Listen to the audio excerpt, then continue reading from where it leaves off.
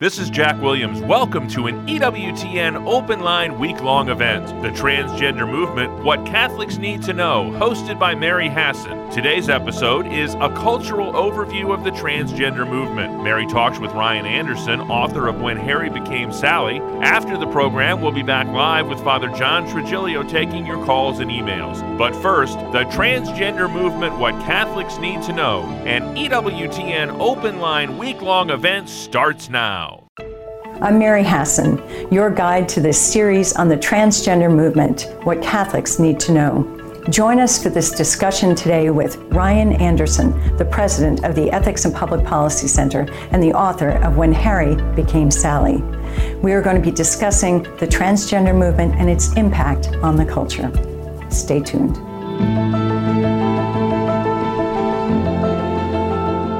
Jesus answered, "He who made them from the beginning, made them male and female."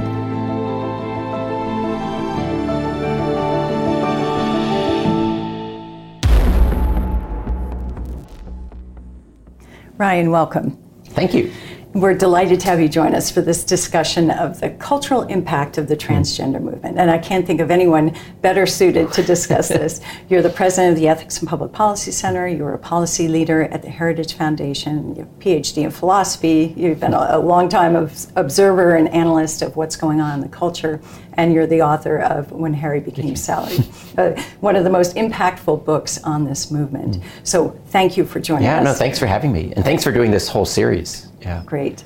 Well, listen, why don't we define terms first? Sure. Okay, so when we talk about the transgender movement, what are we talking about? Sure. I mean, I guess the basic starting point would say the concept that the body does not determine one's identity, and that your identity with respect to gender is somehow determined by something else. And it's unclear what that something else is. It's an inner sense of gender. So historically, the transgender would have been that you could be a male who identifies as a female, or a female who identifies as a male. The more contemporary version is that gender is a spectrum, so it's not binary, and that it's fluid, meaning that you could identify as both a man and a woman. You could identify as neither a man nor a woman. You could identify as gender fluid, gender ambidextrous. So it's no longer just the transgender, which suggests we're retaining the binary, but you identify as the other sex. Now we're doing away with the entire sexual dimorphism, the entire concept of male and female. So disconnecting it from the body. And it's an inner sense, unclear what it is a sense of, but that then determines your identity with respect to your, quote, gender, which is somehow different than sex. So those are the basic beliefs. Now, when we think about culture, we think about those things we share in common, right, as a people. You know, our language, what we read, the norms of society, our moral beliefs, things like that. What can you say in general about how the transgender movement is impacting the culture? Sure. I mean, I think you can start to see this with some of the television shows and movies that start really gaining national prominence maybe 5 or 6 or 7 years ago. The subtitle of the book, When Harry Became Sally, was responding to the transgender moment. And that phrase, transgender moment, was not my creation. I think the very first footnote of the hardback edition of the book cites 8 different media sources, 4 of which were kind of secular progressive, 4 of which were conservative Christian, that in their headline refer to the transgender moment. And it's about things like the Netflix TV series Orange is the New Black, the Danish Girl, the movie that was the profile of the very first transsexual surgical patient for who had transitioned, et cetera, seeping in to the popular culture. You also see it going on with schools in terms of what the curriculum is going to be, and the curriculum shapes the culture, what the school policies are going to be with respect to the language that we have to use, with preferred pronouns. Even the concept of introducing yourself with, quote, preferred pronouns. The concept in the workplace of the footer to your email, not just having your name, your title, your phone number, but listing your preferred pronouns. All of those things shape the culture in terms of what are the expectations. Right? The expectations now is that everyone has an internal sense of gender, a, quote, gender identity, which means pronouns are conventional, which means we all have to assert what our preferred pronouns are, which means it's a form of disrespect to not use someone's preferred pronouns, et cetera, et cetera. Well, what strikes me is the contrast between moment and movement. Yes. So I wonder if perhaps people underestimated the impact that this was going to have on the culture. And when I go around and speak, that's a common comment. Yes. People will say, what happened? How did this happen so fast? So how did we move from moment to movement? Yeah, well, and I would say that the moment only arrived because of the movement. And this is something that, I think I had somewhat of a greater insight that this was coming because of the work that I had done on the gay marriage issue. Right. Because those groups were always LGBT organizations. And the T was always like the silent partner, right? For 20 years, we had a debate about what they called a marriage equality. When they got Anthony Kennedy first to strike down the Defense of Marriage Act in 2013, then to strike down state marriage laws in 2015 with the Obergefell ruling, those organizations didn't declare victory and shut down. Right. They pivoted, right? And they pivoted from the LGB to the T and to violating religious liberty, right? Because, within the context of the marriage debate, it wasn't just about getting a piece of paper from the government. The legal redefinition of marriage was at the service of a cultural normalization and acceptance of same-sex marriage, which meant you had to, harass the Catholic adoption agency, the Catholic school, the evangelical baker, florist, photographer. So there was that part of what they pivoted to, but they also pivoted to saying, all right, now that we won on so-called marriage equality, we're going to win on trans equality. And you hear, President Biden, Catholic President Biden saying transgender rights are the human rights issue of our generation. This is not a grassroots phenomenon. This is very much a grass tops, not even the grass tops. Right? This is very much like the activist organizations imposing this top down. I saw it, the When Harry Became Sally book comes out February of 2017, which means I was writing it all throughout 2016. And the reason why is 2015 is when marriage is redefined. 2016 is when the Obama administration started imposing many of the transgender mandates. Right. Title IX was formally redefined, the word sex, to mean gender identity in May of 2016. I think people forget that. Yes. I think they are shocked by what we're seeing now. But you're right, these seeds were sown in the wake of the Obergefell decision. And so I have a vivid memory of that because I was on the train coming back from New York City. The previous night was the Beckett Fund Canterbury Medal dinner, right? So we had this great dinner celebrating religious liberty that night, and then the very next morning, many of us were on the same train and our phones are blowing up saying, Biden or Obama administration, it was the Title IX regulation and it was Section 1557 of the Affordable Care Act. Which unpacked that. So this is important for viewers to know because when Congress passed Obamacare, the Patient Protection and Affordable Care Act, they prohibited discrimination on the basis of sex. Meaning you couldn't treat male and female employees differently when it comes to our health insurance. When we go to an emergency room, you couldn't put men at the front of the line, women at the back of the line. Common sense things that everyone would agree with, right? Yep. And now they're saying, well, actually, sex means gender identity, which means your healthcare plans, if they pay for a double mastectomy in the case of breast cancer, they have to pay for it in the case of a woman who wants to identify as a man. If the hospital performs a hysterectomy or a mastectomy in the case of cancer, they have to perform it in the case of a woman who wants to identify as a man. And they've gone after, at last I had noticed there were at least 2 Catholic hospitals that have been sued because they don't do sex reassignment procedures. That number has probably increased since I last looked into this. Right now, the Biden administration is bringing back this regulation. So they're in the rulemaking process where they've announced the proposed regulation. We're now in the commenting phase. I'm pretty sure you filed a comment with Rachel Morrison on behalf of EPPC. They haven't yet finalized this, but once they do, then we'll see many more lawsuits. And isn't one of the problems that when government gets involved and government is trying to shape these cultural beliefs and practices and getting everyone habituated into doing certain things or pushing the business community to accommodate, to be ahead of where the government wants them to go, isn't the problem then that people just comply? And so we're effectively living under that kind of a legal regime, even though those regulations are not currently, Well, and so part of this is also that there were many people who said one of two things. Either, well, I was in favor of gay rights, so of course I'm going to be in favor of trans rights. I'm in favor of gay equality, so I'm in favor of trans equality.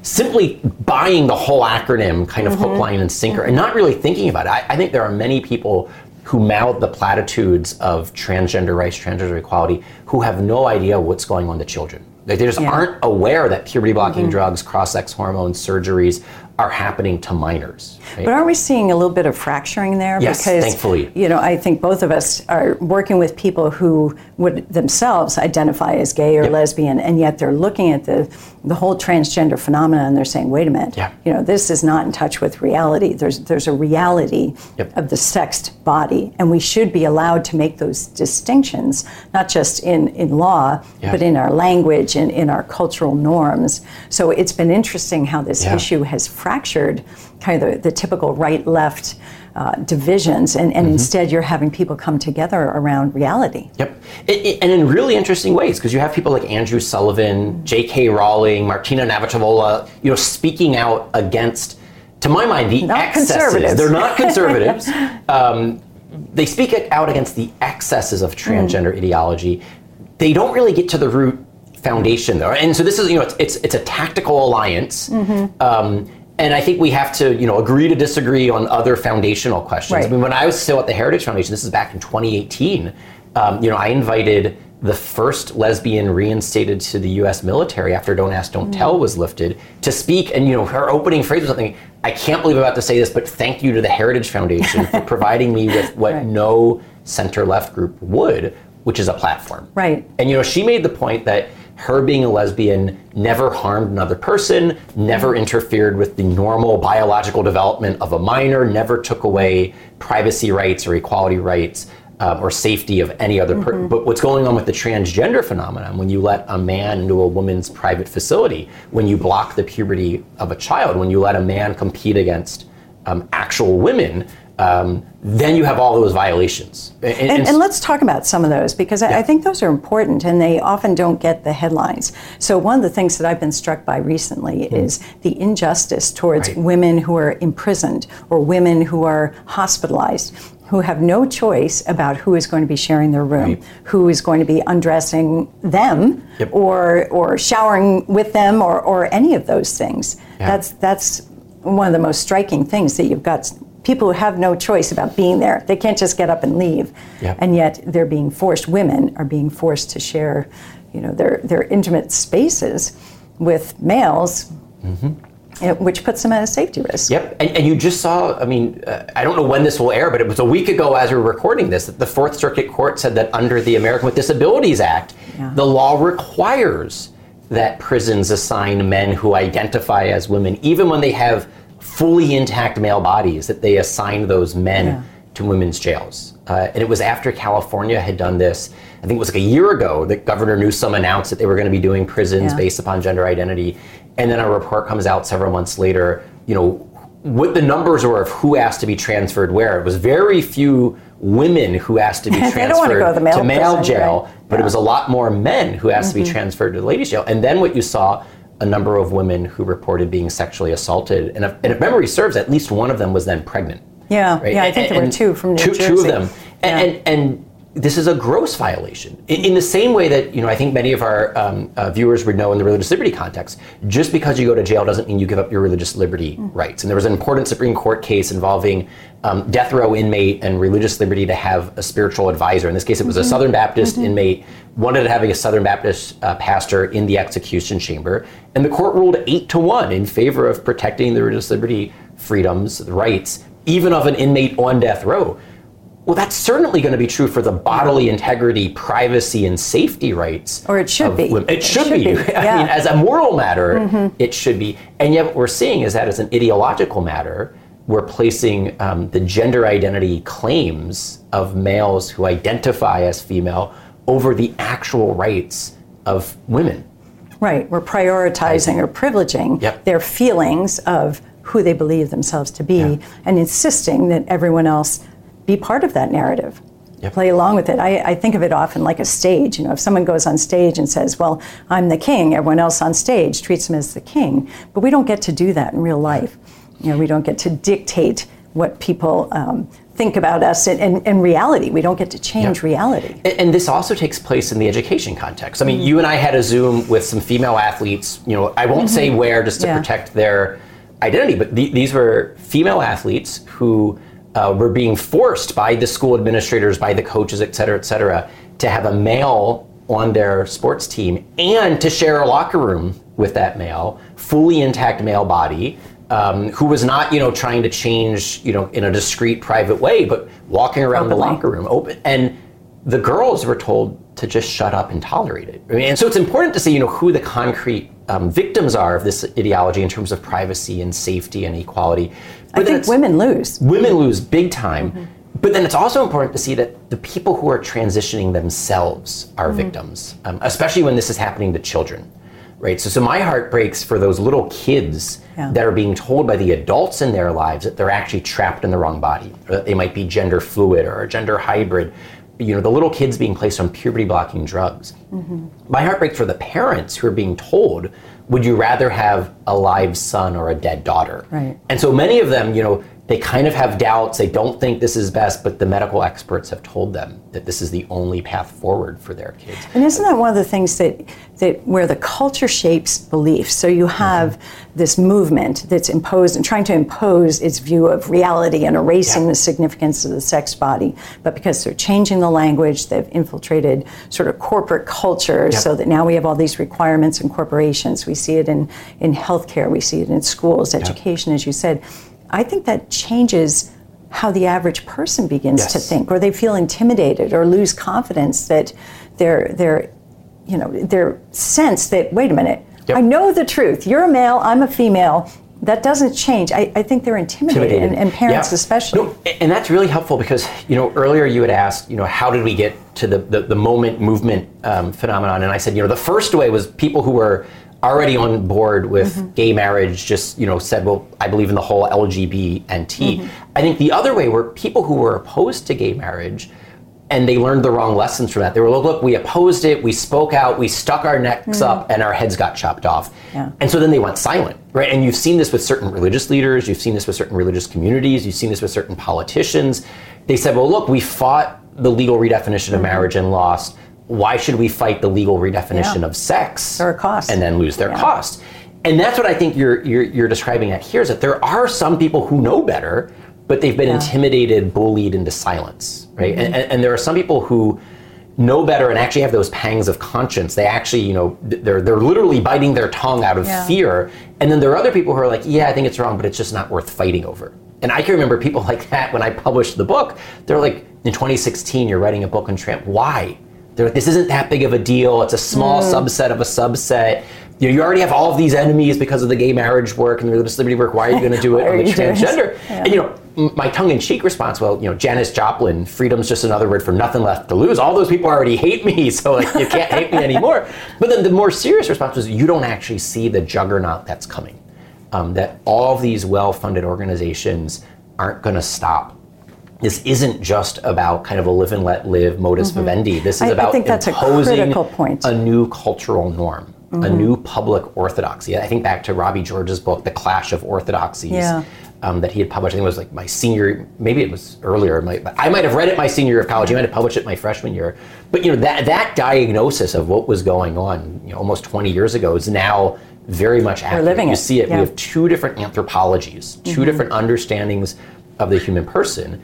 And all of the legal changes are at the service of the cultural change, right? Because it's not just about changing the law, but changing the law is a tool for changing the culture, which is a tool for changing beliefs, right? Because what they really want, it's not just about getting a wedding cake. In the case of Jack Phillips, the masterpiece baker, they want to eliminate any people who believe heretical views about marriage. Same things taking place on the gender identity question. Issue. Right? They don't want people to believe that we're created male or female. And that male and female are created for each other. Right? I think that's why we're seeing youth culture just flooded with this, whether it's social media or the TV shows, as you mentioned earlier, and now through the schools. So it really is about imposing a false anthropology, a vision of who we are, and coercing everyone to go along, to buy into it. I gave a talk yesterday for a Lutheran church, where was I, in Nashville, and I showed them the image of the genderbread person and the gender unicorn, and the almost universal reaction when you show these things to adults is they kind of they laugh, they roll their eyes. The response is, those things are ridiculous. And that is the natural reaction for an adult. And then you point out to them, this graphic's not meant for you. This graphic's meant for your kids and your grandkids. And when your kids see the gender unicorn, it looks like Barney. the purple dinosaur. This is meant They to like capture. it. They buy it. Yeah. It's a rainbow array of these, rainbow spectra, right? So it has 5 different aspects of our identity. They all exist along spectra, and this is meant to capture their imagination. This is meant to catechize your children, and then the parents kind of are like, "Oh, wow." Like, this isn't a laughing matter. I think that's kind of a good place to end here, is just emphasizing that realization that culture change matters. It's about our children's futures. Yes. It's about our beliefs, but also those foundational institutions, family, faith, churches, what the norms of a society are. So this is a battle worth fighting. So thank you very much for all that you do. Thank you.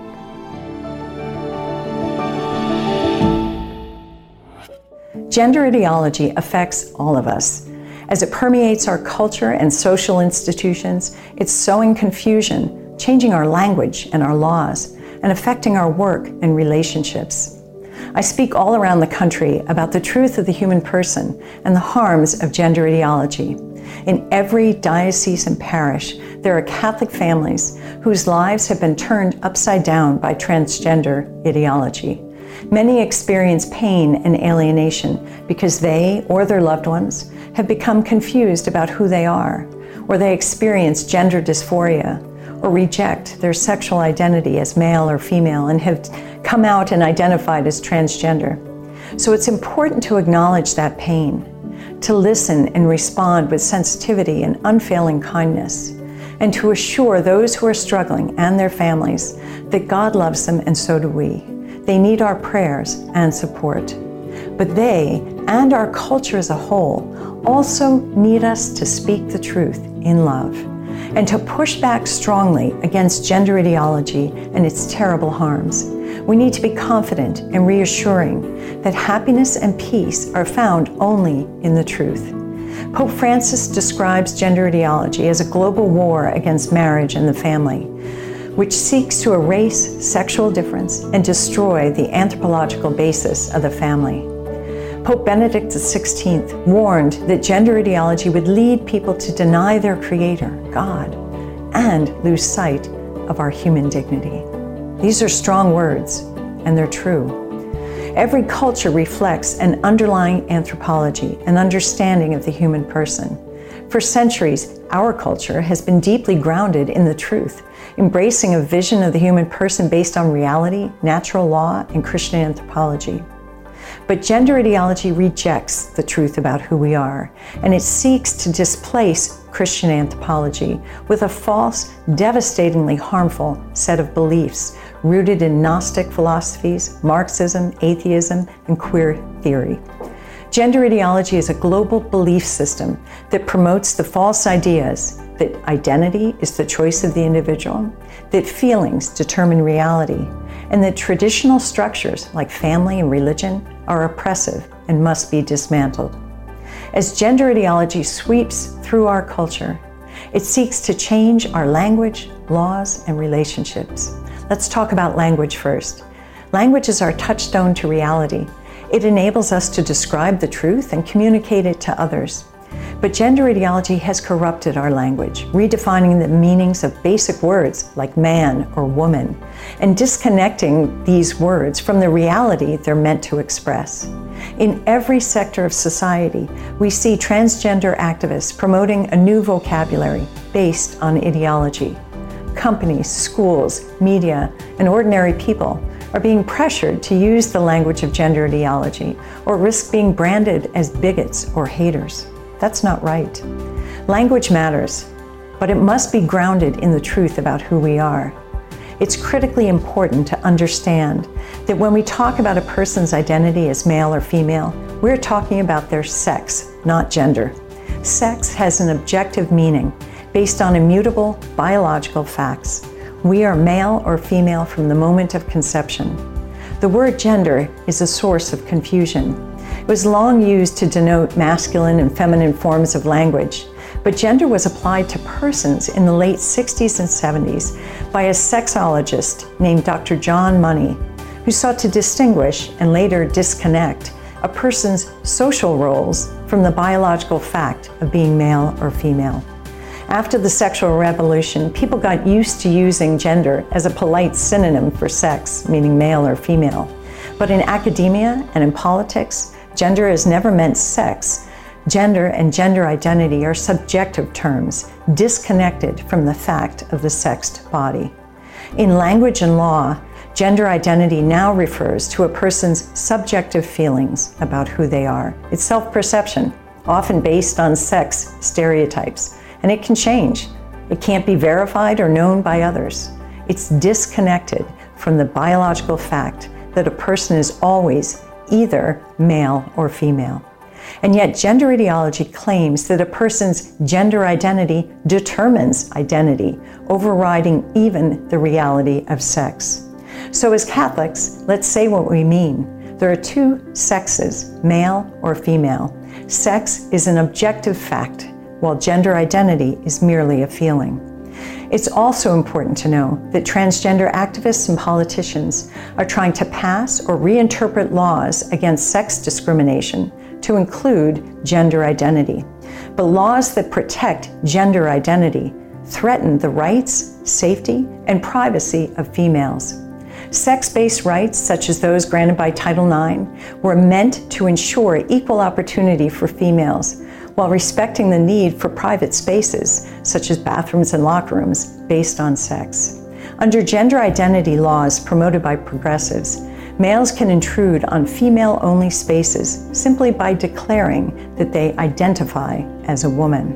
The risk to female safety and privacy is immense. Gender identity laws threaten the conscience rights, free speech, and religious freedom of anyone who rejects the beliefs of gender ideology. There's no room for compromise when it comes to reality. Our laws must protect the reality of sex and sexual difference, not attempt to silence or coerce those who disagree. And that leads to my final point about gender ideology's impact on the culture. The truth matters. The cultural impact of transgender ideology is undeniable.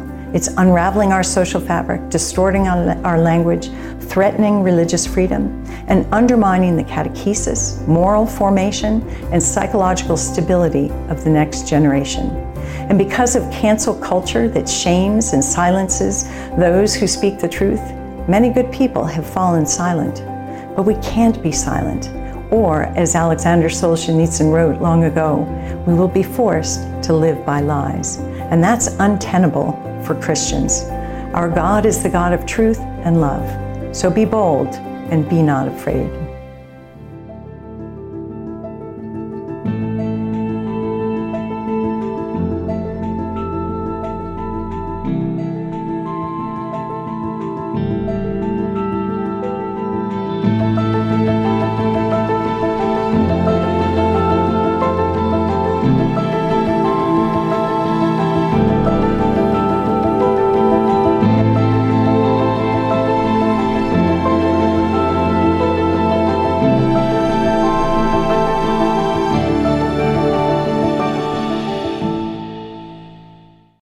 So you've just heard episode 1 of the Transgender Movement, What Catholics Need to Know.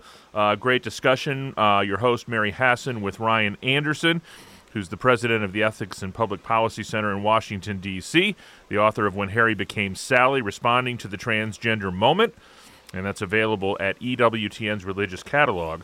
That's EWTNRC.com. And just a little note here, if you're listening to this during the day, during the live presentation, we will encore today's episode tonight at 10 p.m. Eastern Time, right here on EWTN Radio and at EWTN.com/radio. I'd like to bring on now our Monday host of EWTN's Open Line, Father John Trigilio. And Father Trigilio, you have spent some time, as you do now, at Mount St. Mary's in academia, helping to form our seminarians. But you spent, a couple of decades as a pastor in parish life, and I'm sure that many of the issues that were addressed in this first episode today have come across your path probably more than once.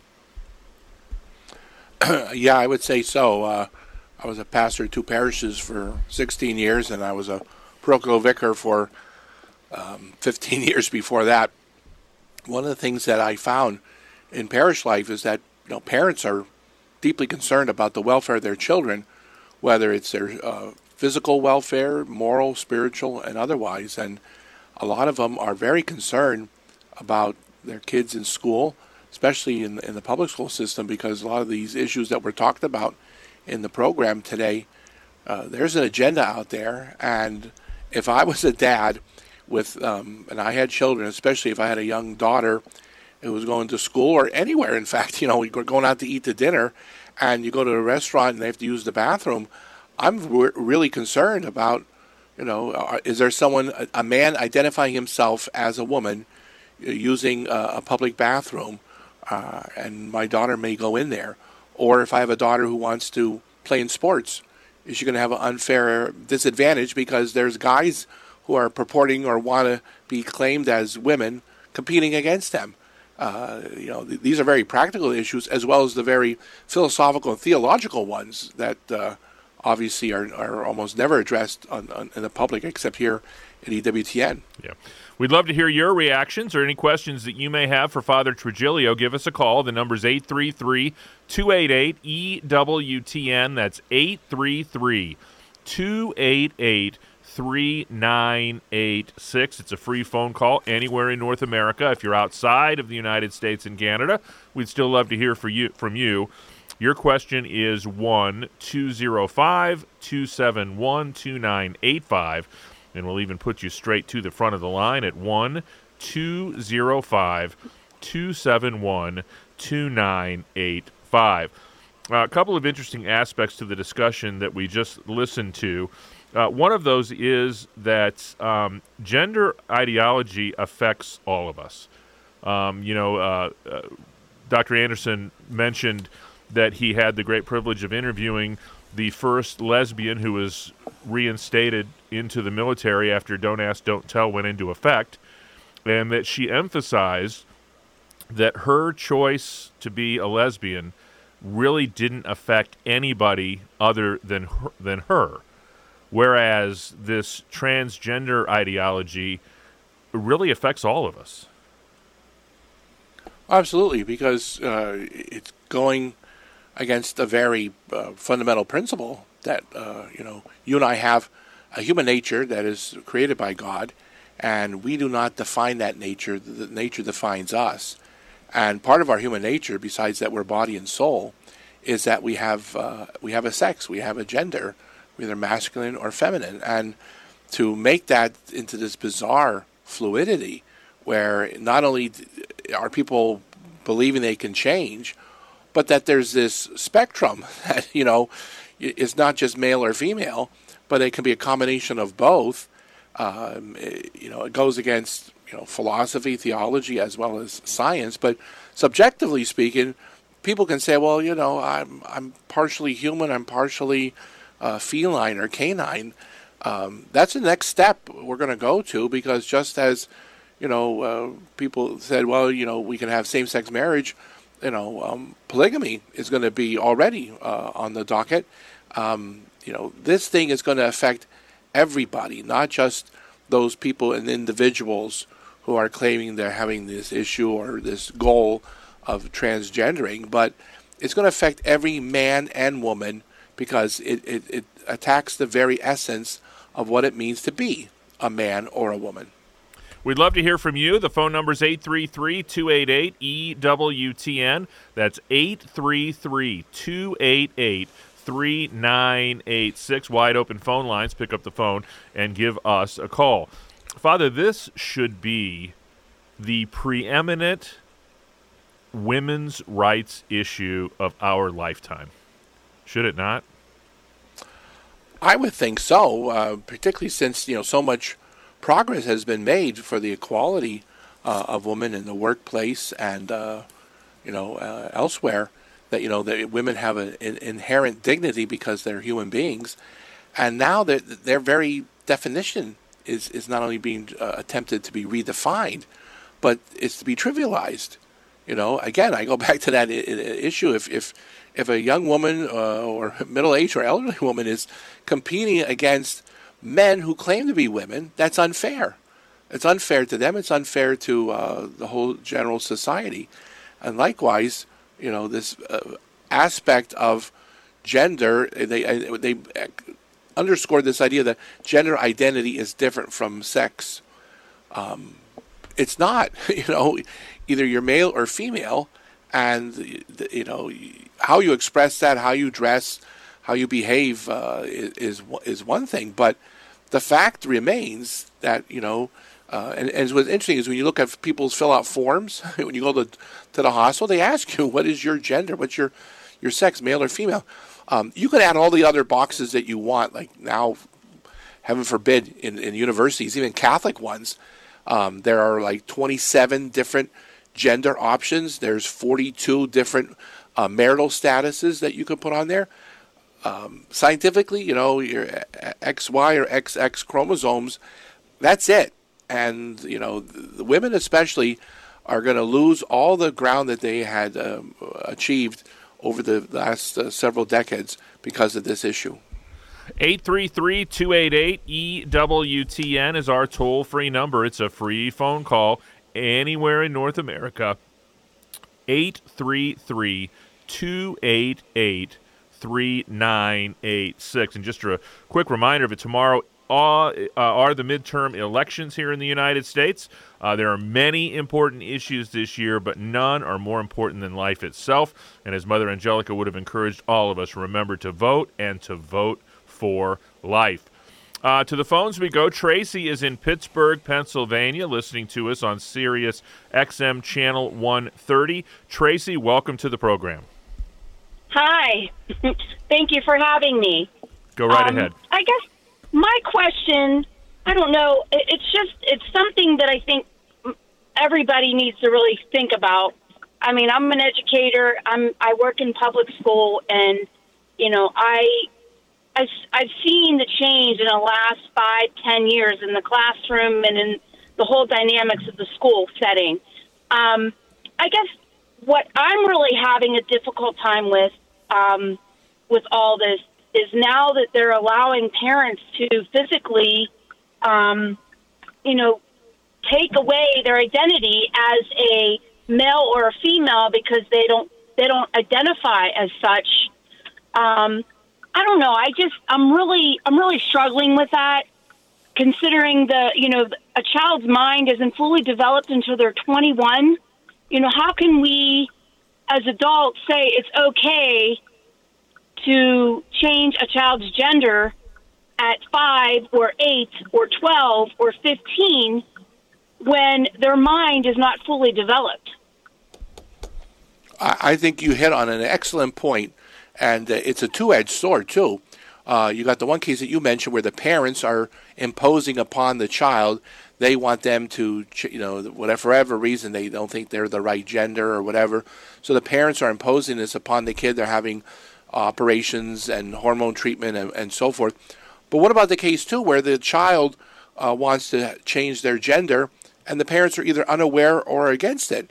There's measures that are being enacted now that would allow the child to circumvent parental authority. And as you said, they're not fully developed yet. They're not allowed to have, we have a distinction in law that they cannot have consensual sex until they're completely legal adults. Likewise, we don't want them consuming alcohol. We don't want them smoking cigarettes. There's certain things that we say until you're old enough, you're not able to make the adult mature decision in these issues.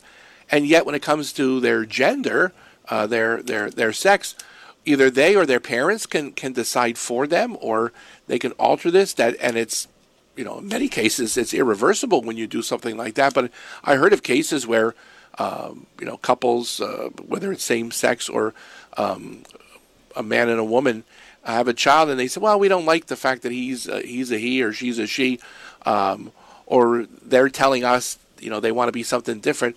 Kids are fickle, because that's part of growing up is, you're undecided. And to either allow the parents to do that or to allow the child themselves to do it without their parental consent, this is completely not just bizarre, it's abhorrent, as you rightly point out. So I'm glad that you are disturbed by it, and I think everybody needs to be disturbed by that. We need to say enough's enough.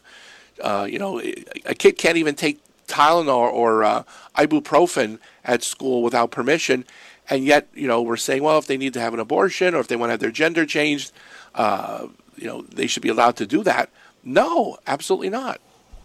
God bless you, Tracy. Thanks so much for the phone call. Next up is Mary in Detroit, Michigan, also listening on Sirius XM Channel 130. Mary, you're on with Father John. Thank you. You mentioned XX and XY as male, female, and male. How do you respond? I know somebody that's XXY, so he identifies as intersex and feels he's both male and female, even though I think his genitalia is all male. Yeah, there are always some biological anomalies, and certainly, I was a science major in the college seminary, and I know that they exist, but they're extremely rare. Most of these cases where people are transgendering or moving from one to another, or at least they're attempting to, that's not the issue. Are they XXY? That's a unique condition, and you've got instances where someone may be born with both genitalia. There may be a need to assign one because they might be equally assignable. All right, I don't know more precise details on that, but I would say that the overwhelming majority of the cases that we're talking about today that they want to legalize and make available, and in some cases mandate if the kid insists or the parents insist, is not an issue of XXY. That does exist, but it's a exceptional rarity. We're talking about people who are XX or XY and then going against that. And not because for biological reasons. It's psychological, sociological, and I even say political now. And really, Father, in some ways, the XX and the XY people that are making the issue today really do a disservice to those anomalies that do exist out there. Exactly. The science, the medicine is out there, and people who have that particular condition, they need our support, they need our, guidance. But we're not talking about those rare exceptions. We're talking about, the majority of people who fall into that category of either XX or XY, either you're male or you're female.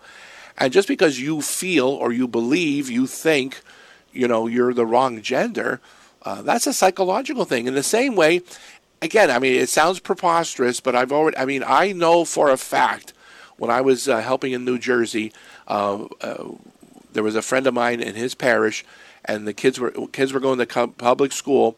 He got in trouble, the son, because he said to one of his classmates, she said she identifies as a cat, and he said, no, you're not, you're a human being. He got called into the principal's office and was reprimanded. That's how bizarre, but that follows the logical conclusion if we take this to its furthest extreme. Next stop is Lincoln, Nebraska. Joanne is a first-time caller listening on Spirit Catholic Radio. Joanne, thanks for holding. Welcome to the program. Yes, thanks for taking my call. Well, here's my question. I'm a mom with kids and grown kids, and they have kids of their own. And then I have grandchildren, granddaughter, grandson. The conversation came up with my grandson, goes to Catholic school and Catholic parents, but he said, I'm a he, but I can be a her. And it's the influence of, maybe a day camp counselor that was a male that is now becoming a female. And I want to know how to respond. First of all, as a Catholic grandma, and as not to overreact, but how to gently get clarity here. So I'm just looking for some 101 on this. Thank you. Okay, well, thanks for calling in. And, I use this analogy with young people. I said, you can't change your ethnicity or your race. You may not prefer what you are, but that's who you are. And, we're not defined in the sense that, we're predetermined because of our gender or because of our race or ethnicity. But I'm half Italian, half Polish. That's who I am. I can't deny that. I mean, I took the DNA test, and that's conclusive. Likewise, if someone's white or black or Latino, that's a fact, and it doesn't make you determine how you behave or what kind of person. We're all equal in the eyes of God. But facts are facts, and biology is biology. And, this desire to change, and I think because people think that, I'm not constricted by scientific truths. Well, that doesn't apply. Gravity is gravity, and if I go to the top of the building and fall off, I'm going to fall down, and the bad things are going to happen. It doesn't matter if I disagree with gravity. It doesn't matter if I think it doesn't exist. It does. And, dealing with your grandchildren, you want to deal with them very honestly. You want to deal with them very charitably and say, well, I'm sorry, but, this is the fact. If this is who you are, you're a male, you're a female, you're of this ethnic background, you were born here in this particular country. Those are aspects who form, and as well as your religion, the religion you were born into. These are all components of who I am. Some of them I can change, some of them I don't. Your political affiliation you could easily change just by going online and changing your registration. But your gender, your ethnicity and those are things that are immutable, and yet they do not determine your behavior. You as a human being have a free will, a rational intellect. And the problem is that people are sold a bad bill of goods by these proponents, especially, as you mentioned, someone who's already out there in left field, so to speak, is now trying to indoctrinate. You don't want to treat your grandchildren as too childlike, but certainly you want to show love and compassion, and yet you have to tell them the truth. Next, we head to Ontario, Canada. Geraldine is listening on Sirius XM Channel 130. Geraldine, you're on with Father John. Hi, Father John. Wonderful to talk to you. Go right ahead. Thank you. I'm concerned that we missed the point. I think this whole fluid gender nonsense and the, trans stuff, the whole mess of it is an attack on life. Because every child that is allowed to transition, so-called, and every person who has relations with the same sex, none of them can reproduce. We're going to reduce our population the way Bill Gates wants us to. I think you do hit on an important point. For the human race to continue, we need that distinction between male and female. And that's the only way human life will continue. Now, I know they're going to try to do things differently in the laboratory, in the test tube, in the petri dish, but it's not going to be, human life as it was intended to be, and it's not going to be normal human life. That's why we warn people. There are inherent difficulties, dangers, and immoralities with in vitro fertilization, but also some of these other attempts to. That men want to become pregnant, that people want to have a baby that's artificially, inseminated by donor sperm and donor eggs. All these things, in an alleged attempt to accommodate people who are having legitimate difficulties having children, the exception is going to become the norm. And like you said, fertility is something that is by nature part of God's design. And if we circumvent that, we've got people contracepting all over the place, and then we've got people using artificial means of conception. Both of them are not good for the human race. God bless you, Geraldine. Thanks so much for the phone call. Next up is Ann in the great state of Connecticut, listening at EWTN.com. Ann, you're on with Father John Trigilio. Thank you. It's wonderful to speak with you. And we're wondering if there's something in the Catholic Church, some organizations that are coming about in response to this transgender issue, and what are the names of those organizations, and that we can recommend them to our pastor or our faith formation directors, because LGBTQ is coming into the schools. We know it's there in our town. So just some help to bring these parents and children to some truth within the parish. That's an excellent question. Unfortunately, I don't know of any myself organizations that are already in place. I'm sure that there will be. I know the bishops are going to be talking about this in a week or so at their plenary meeting in Baltimore. Obviously, we have the many organizations and institutes to help us with the defense of human life, to protect the unborn within the womb, with pro-life groups. Like we have the Pennsylvania Federation of Pro-Life, we have Pro-Life America. We have all these wonderful institutions, organizations. I don't know of any particular group or organization right now that is tackling this particular issue. We're just doing it in general, like EWTN's making these programs available. Certainly dioceses are working on that, but I am sure that that's going to be discussed, and we need something that addresses this particular issue, but also organically shows that it's connected, because this is a pro-life issue. This, you cannot compartmentalize and segment these in such a way that they stand by themselves. They are connected. So this is a life issue, because part of human life is not just that you're conceived and you exist as a human being, but also your gender, your sex is part of your human life. And Ann, if you stay tuned with us all week long on Wednesday and Thursday's episodes, I think you may have a little bit more direct answer to those questions with some of the resources that you might be looking for. So stick with us for the remainder of the week. We'll head next to MJ in Yakima, Washington, listening on Sacred Heart Radio. MJ, you're on with Father John. Hey, it's a pleasure. Thanks for having me on. I don't have a question so much as I have, I guess, some input here. I used to work, actually I still do, but it was more heavily involved with an organization that combated human trafficking in Florida. And one of the things that we found was a real hindrance was there were many different groups that agreed on this point but disagreed on many other points, and they refused to work together. And I guess my input on this would be, I personally, for example, might not necessarily come down on the same side as the panel here today on every issue, but I could not agree more with everything. I mean, every point you have brought up today has been spot on, 100% accurate, the science, the theology, the philosophy, all of it.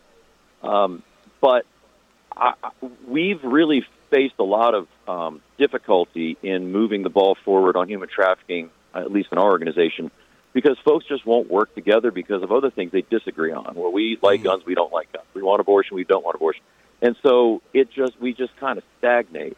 With this, I guess all I would ask was, let's be willing to create coalitions on important points, because honestly, I don't think we're going to win this social battle if we don't unify and if we don't have consistent messaging across the board. I agree with you, MJ, 100%. Oh, yeah, me too. Unfortunately, that will be the final phone call that we're able to take today, but we'll be doing this all week. Be sure to tune in for the remainder of the week for this week-long EWTN Open Line event, the Transgender Movement, What Catholics Should Know. And Father John, in the last minute we have left here, you're going on pilgrimage. Yes, I'm taking seminarians to March 3rd to 11th. If anybody's interested in helping and being a sponsor, just go to my website, trigilio.org. And you said you're going to the Holy Land? No, my Holy Land, yes. Italy. Rome, Assisi, Orvieto, and Siena. Okay, very good. Would you leave us with a blessing?